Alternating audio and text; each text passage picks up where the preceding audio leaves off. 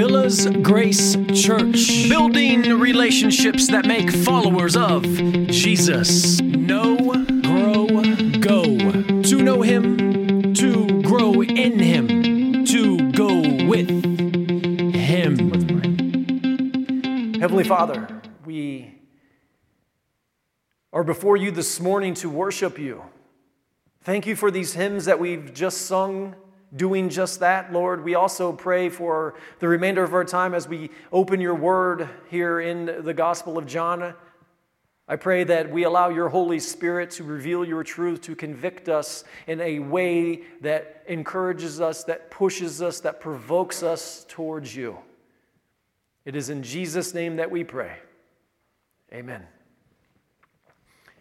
Well, I'm sorry to be the one to burst your bubble here, but we are not going to be shopping with Colleen this morning. I know some of you are maybe a little bit disappointed that we are not shopping with Colleen, and no, you cannot purchase the Beekman 1802 Happy Place 240 soap. It's actually quite clear that the Home Shopping Network can really market some doozies. HSN knows the value of marketing in order to sell a particular item. Most of us have seen this on TV for years, but how about Amazon, present day? Have you ever noticed when you go to Amazon to order something, it says something like free delivery tomorrow if you order within the next 3 hours and 14 minutes? Even this HSN screen that you're seeing right now is quite similar. Look at the bottom right-hand corner. What does it say? 908 left, and you have to order within the next 1 minute and 52 seconds. See, good marketing creates this sense of urgency. We hear all types of things when things are being marketed to us. We hear things like last chance, or we'll hear hurry now, or how about ends tomorrow, or it's not too late. Now, just imagine how many people actually bought the Beekman 1802 Happy Place 240 Load Go Milk Laundry Soap just because they felt the created sense of urgency. Now, allow me to share something that Jesus says in our text today. Jesus says this: "For a little while longer I am going to be with you, and then I'm going to him who sent me. You will seek me and will not find me, and where I am, you cannot come." This brings us to the title of our sermon this morning. The title is Act Now Before It's Too Late. Act now before it's too late. We're going to be in the Gospel of John, as we've already stated. We're going to be in chapter 7, looking at verses 25 through 36. I know we're having some technical difficulties right now with the screen, so if you need to restart the program, feel free to go ahead and do that. We can get caught up, but there we go. These verses will be on the screen. We can't forget that last week we were encouraged to allow God's law to provoke us toward faith in the Messiah. That's what we saw last week. We witnessed Jesus rebuke the Jewish leaders for creating new laws based off of the law. This is actually called legalism, the act of declaring oneself righteous due to their own work, all of which negates one's need of a Savior.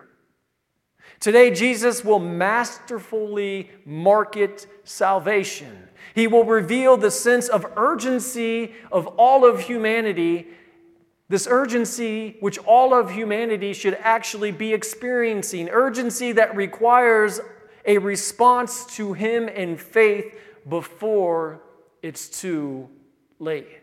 So let's go ahead and get into our text this morning. We're looking at John chapter 7, verses 25 through 26. Some of the people of Jerusalem were saying, "Is this man not the one whom they are seeking to kill?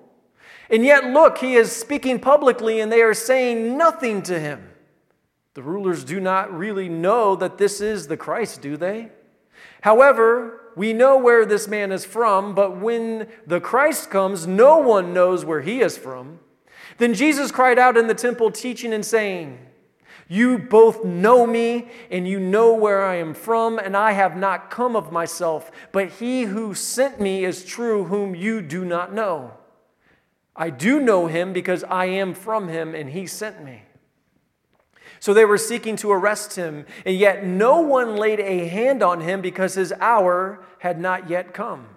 But many of the crowd believed in him, and they were saying, "When the Christ comes, he will not perform more signs than those which this man has done, will he?"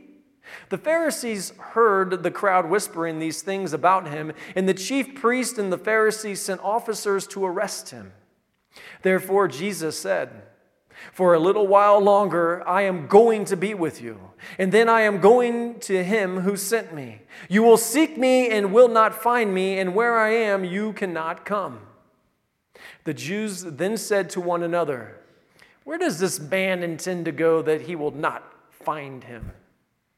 He does not intend to go to the dispersion among the Greeks and teach the Greeks, does he? What is the statement that he said, 'You will seek me and will not find me, and where I am, you cannot come'?" Amen. As we look to formulate a sentence to put these verses into one simple main idea, it looks just like this. Salvation through Jesus is for a limited time only.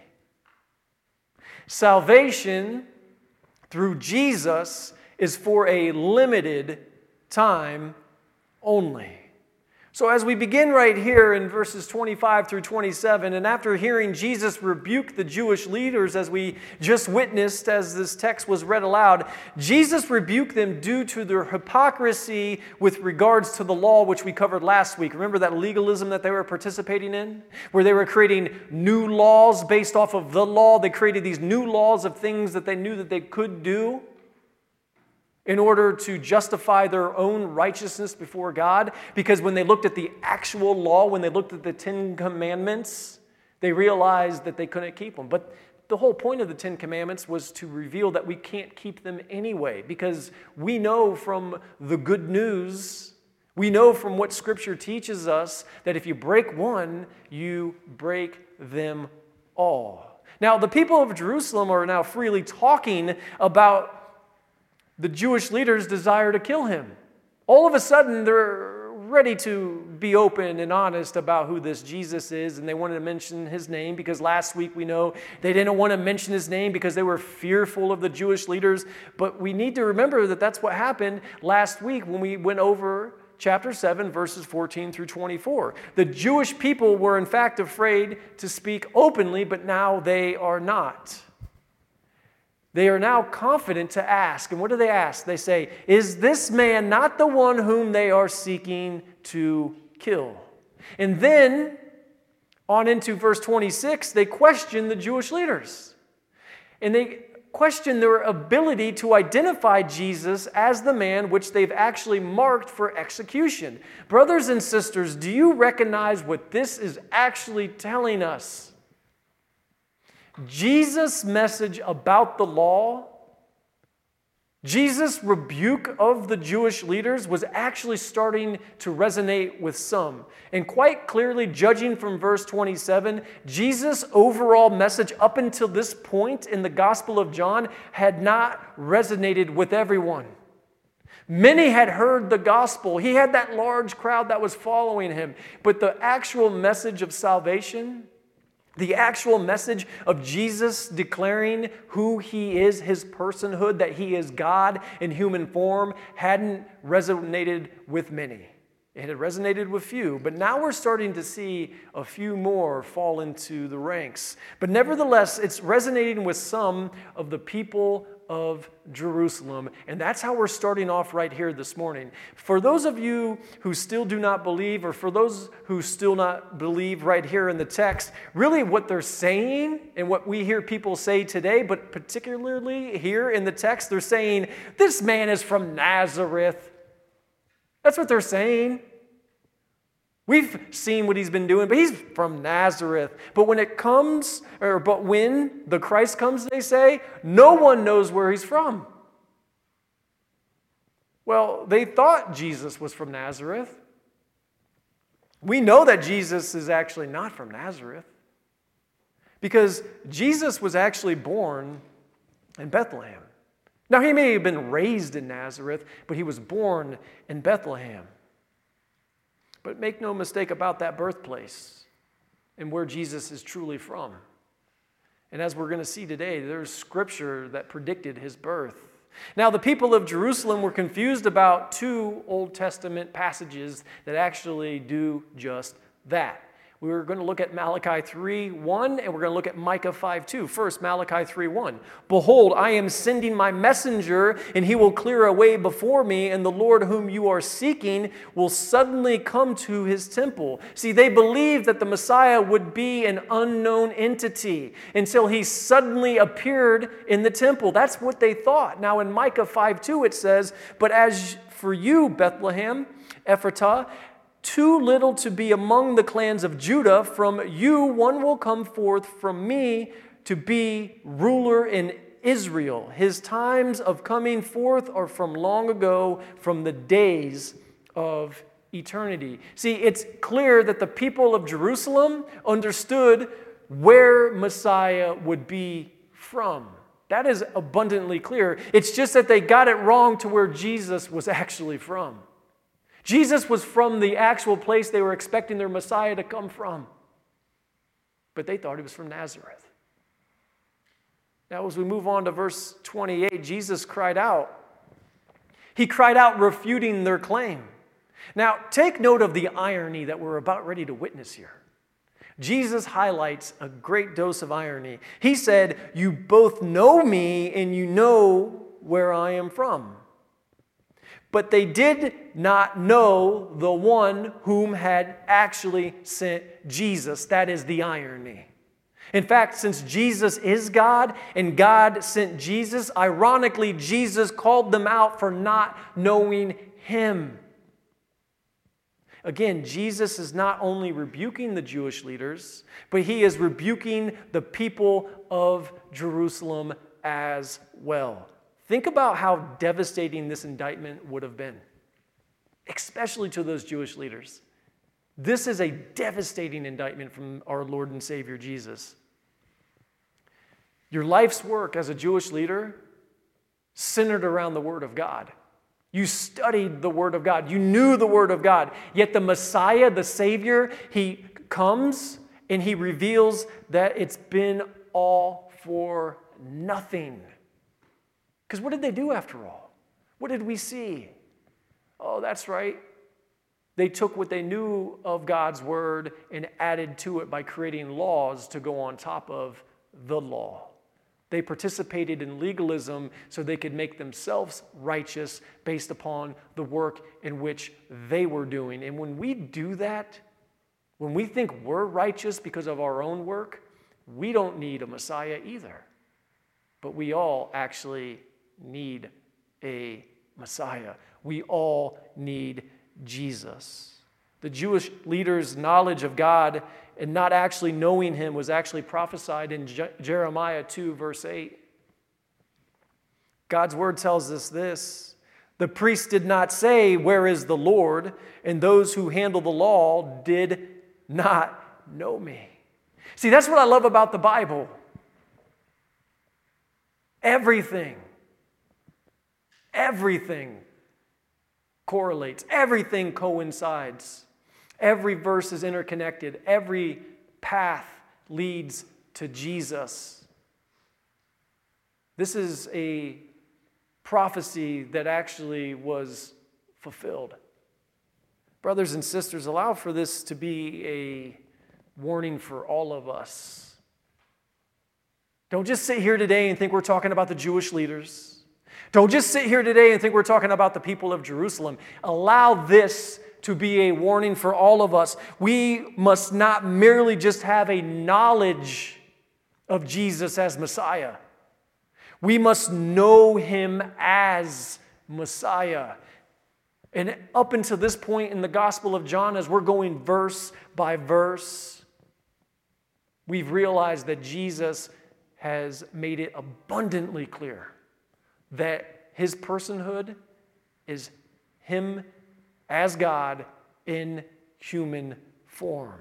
To be a Christian is to simply be in a personal, individual relationship with Him. That's what Christianity is all about. It's not about you and your pastor and then Jesus. It's not about you and your mom because she was a Christian and she was the one that prayed for you or always quoted scripture to you and then Jesus. No, it's your personal, individual relationship with Jesus. Now, you could take that a step further because we mentioned earlier that Pastor Steve and Miss Hallie are celebrating 50 years on Saturday. The only time that another individual is quasi-involved in that relationship is when you're married, but it's not another person at that point because the two become one flesh. And there's a reason for that because you enter the kingdom together. That's the reason why Scripture is very clear that two believers should be married, and you should never be a believer marrying a non-believer. But that's not to say that two unbelievers couldn't get married and then come to a saving faith together. It's your personal, individual relationship with Jesus. To be a Christian is to be intimate with God. So as we look here at verse 30, we recognize that Jesus' hour had not yet come. And we saw some of that over the last few weeks. And that actually harkens back to John 7:6 when we first saw that. And this is where Jesus said himself, "My time is not yet here." As we've seen and will continue to witness, Jesus operates according to God's sovereign timetable. Even though he's God in human form, he's limited himself as man, and he has been obedient to the sovereign decision-making, the sovereign timetable of the Lord. Jesus operates according to that. And the execution and sacrifice of Jesus that's going to take place, that has yet to take place here in this account in the Gospel of John, will come down to the exact hour, the exact minute, down to the exact second as chosen by God. Previously, I mentioned that Jesus' overall message up until this point in the Gospel had not resonated with everyone, but it's starting to resonate with some people. However, what does it say? Many of the crowd believed in him. And that's where that comes from, which makes their question in verse 31 actually a rhetorical question. What do they say? They ask, when the Christ comes, he will not perform more signs than those which this man has done, will he? See, they knew the Messiah would perform miracles, so what makes this question rhetorical is the fact that they asked, he will not perform more signs. 1 minute, they're fearful to mention his name because they were scared of what the Jewish leaders would do, and then the next minute, they're listening to and accepting the message of Jesus, the actual Messiah, while simultaneously acknowledging his miraculous work. There was no denying that the miracles up until this point that Jesus had performed couldn't be performed by any man, any prophet. They knew that nobody else would be able to come and do anything greater than what Jesus had already did. And as we recognize in verse 32, the Pharisees were not pleased. They didn't like this. Now, not only were the Pharisees not pleased, but the chief priests, which were actually the Sadducees, they weren't pleased either. See, the Pharisees and the Sadducees were actually nemesis. They came from two different schools of thought. Now, we see this today, but let me explain the two school of thoughts that they came from, which actually we see today, just have different names and terminology to throw behind it. But see, the Pharisees believed in free will plus God's sovereignty. Whereas the chief priests, the Sadducees, believed in complete free will. Now, we see something a little bit different today. We have what would be a Calvinist, and then we have what would be an Arminian. A Calvinist would believe completely in God's sovereignty. There's no free will whatsoever. God has already chosen, God has already elected those who are going to be saved. And then you have Arminians who would say, no, it's completely free will. And even Catholicism would fall into that category too. Now, I'm going to say this morning because when I look at the text, and the reason why I can't be a full-blown Calvinist, definitely not going to be an Arminian. Because Arminians also believe that you can lose your salvation. I don't believe that the Bible teaches us that we can lose our salvation. But the reason why I can't be a full-blown Calvinist is because I believe when you read the biblical account, there are times when God actually chooses to save somebody, and then there are times where we are led to believe it's free will on that individual to come to a saving faith in Jesus. At the end of the day, when it's all said and done, as long as somebody doesn't think that they did something to earn their salvation, I'm okay with that. It's the minute that they think that they did something to earn their salvation, then we're going to have some problems. As long as we always err on God's sovereignty and the person and work of Jesus to secure our salvation, then we're okay. So really, what we're seeing with the Pharisees and the Sadducees is no different than what we see today with the Calvinists and the Arminians. Again, what did we say at the outset before we started this morning, before we even started this sermon? Solomon said there's nothing new underneath the sun. Now, what's important was actually their shared hatred of Jesus, because that's what we're seeing right here. They were willing to put their differences aside, theologically speaking, in order to conspire together to what? As it says right here, arrest him. Let's not forget what Jesus said in John 7:7 from a few weeks ago. He said this, "The world hates me because I testify it that its deeds are evil." Now, verses 33 and 34 is where we begin to witness Jesus masterfully market a sense of urgency. What does he say? "For a little while longer I am going to be with you, and then I am going to him who sent me. You will seek me and will not find me, and where I am," this is the important part, "where I am, you cannot come." Brothers and sisters, I don't know about you, but this statement by our Lord and Savior creates a greater sense of urgency than free delivery tomorrow if you order within the next 3 hours and 14 minutes. Only 908, Beekman, 1802, Happy Place, 240, load, goat milk, laundry soap, order within the next 1 minute and 52 seconds, and you can secure your order. What is load, goat, laundry, milk, whatever it is anyway? Amazingly, though, the world will reject Jesus, because that's what we see. The world will reject Jesus, but yet succumb to an impulse to purchase because marketing created a false sense of urgency. And let's not fool ourselves. I think it's safe to say that at some point in time, we have succumbed to marketing that is made it feel like if we don't buy this now, or if we don't buy into what's being said now, then it's going to be too late.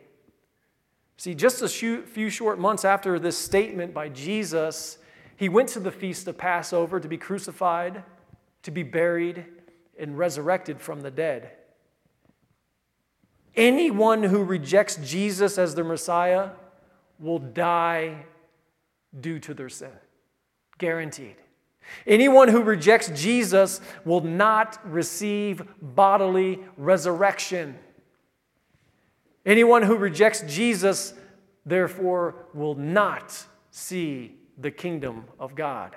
Jesus is not only telling the people of Jerusalem here, the Pharisees, the chief priests, but us alike. And what he's saying is this: act now before it's too late. So go ahead. Go for it. Go shopping with Colleen. Just remember, anything you buy from this world is not going to last anyway. And we're not just talking about material goods. We're also talking about the lies about who Jesus is and him being the only way to the Father. Jesus is the Alpha and Omega. He's the beginning and end. He alone is our only source for eternal life. And we recognize that despite this, in verse 35, all of this is from Messiah himself. See, right here in verse 35, the Jews chose to reject him. Really what they're saying is this in their rejection: of course he's worthy of rejection. How's he going to hide from us? What does he think he's going to do? Go share the same message with the Greeks? See, if the Pharisees and Sadducees were nemesis, yet still Jewish, what do you think all Jews thought about this? What do you think all Jews thought about non-Jews? We know what their leaders think about non-Jews, so that means if the leadership thought that way, then the other Jews felt the same way about those who weren't Jewish. This was actually God's plan all along. God's plan all along was to bring the gospel to the Gentiles. This is a revelation right here of Jewish blindness and rejection. Now, we understand this to be true from the Apostle Paul in Romans chapter 11, verses 7 through 11, where the Apostle Paul writes, "What then? What Israel is seeking, it has not obtained, but those who were chosen obtained it, and the rest were hardened. Just as it is written, God gave them a spirit of stupor, eyes to see, not and ears to hear not, down to this very day." And David says, "May their table become a snare and a trap, a stumbling block and retribution to them. May their eyes be darkened to see not, and bend their back continually. I say then, they did not stumble so as to fall, did they? Far from it. But by their wrongdoing, salvation has come to the Gentiles to make them jealous." See, as we go back to verse 36 here, the Jews end by mocking Jesus. That's how we end this section. Basically, they're repeating his statement in a condescending fashion. I believe that it's obvious at this point the Jews completely misunderstood Jesus. Completely. Which is showcased through their hesitation to heed the words of Jesus. Brothers and sisters, let's not make the same mistake. Act now before it's too late. And as Joe comes up, this is precisely the same exact warning Isaiah gave some 700 years prior to Jesus and the Jews here. Isaiah 55:6 states this: "Seek the Lord while he may be found. Call upon him while he is near." Again, it's that personal, individual, intimate relationship with the Lord. That opportunity is now to have that. He is near. You're hearing the gospel being proclaimed this morning. He is near. Brothers and sisters, this is not a false sense of urgency. We can leave that up to the home shopping networks and Amazons of the world to create that false sense of nonsense for us. Seek the Lord while he may be found. Act now before it's too late. After all, there's not 908 left. There's only one left. And the one that's left is you. So, how does one actually act now? How do you act now? It's simple. Know in your heart that you are sinful. Know in your heart that you're sinful. And know in your heart that you need Jesus as your Savior. And when you know in your heart that you're sinful, and when you know that you need Jesus as your Savior, You know that you need to turn away from your sin and turn towards Jesus. Now, for those of you that already know the Lord, for those of you that are already in that personal, intimate relationship with Him, if you can just share that with somebody who doesn't, that's it. That's it. It is that simple. Know in your heart that you're sinful and know that you need a Savior, and turn from your sin and turn back to the Lord.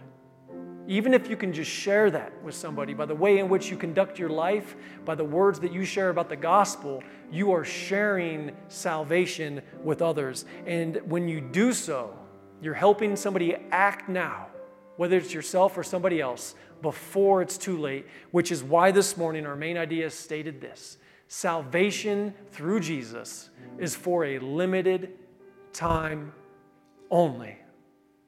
So before we close this morning, I just want to go ahead and ask Pastor Steve to come back up. And I want to have Pastor Steve close us out, and I'm going to ask Joe to play Blessed Assurance again. And I just want to focus in on the lyrics of this song and appreciate what the Lord has done for us through the person and work of Jesus. Let's stand together as we sing, and we'll be dismissed afterwards. Blessed Assurance, Jesus is mine. Blessed assurance, Jesus is mine. Oh, what a foretaste of glory divine. Heir of salvation, purchase of God, born of His Spirit, washed in His blood. This is my story, this is my song, praising my Savior all the day long. This is my story, this is my song, praising my Savior all the day long. Perfect submission, perfect delight, visions of rapture now burst on my sight. Angels descending, ring from above, echoes of mercy, whispers of love. This is my story, this is my song, praising my Savior all the day long. This is my story, this is my song, praising my Savior all the day long.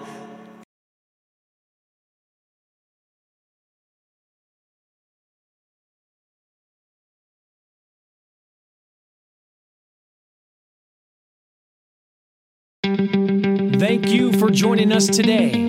For more information, look us up on our website, www.villasgrace.com, or drop us a line via email, connect@villasgrace.com.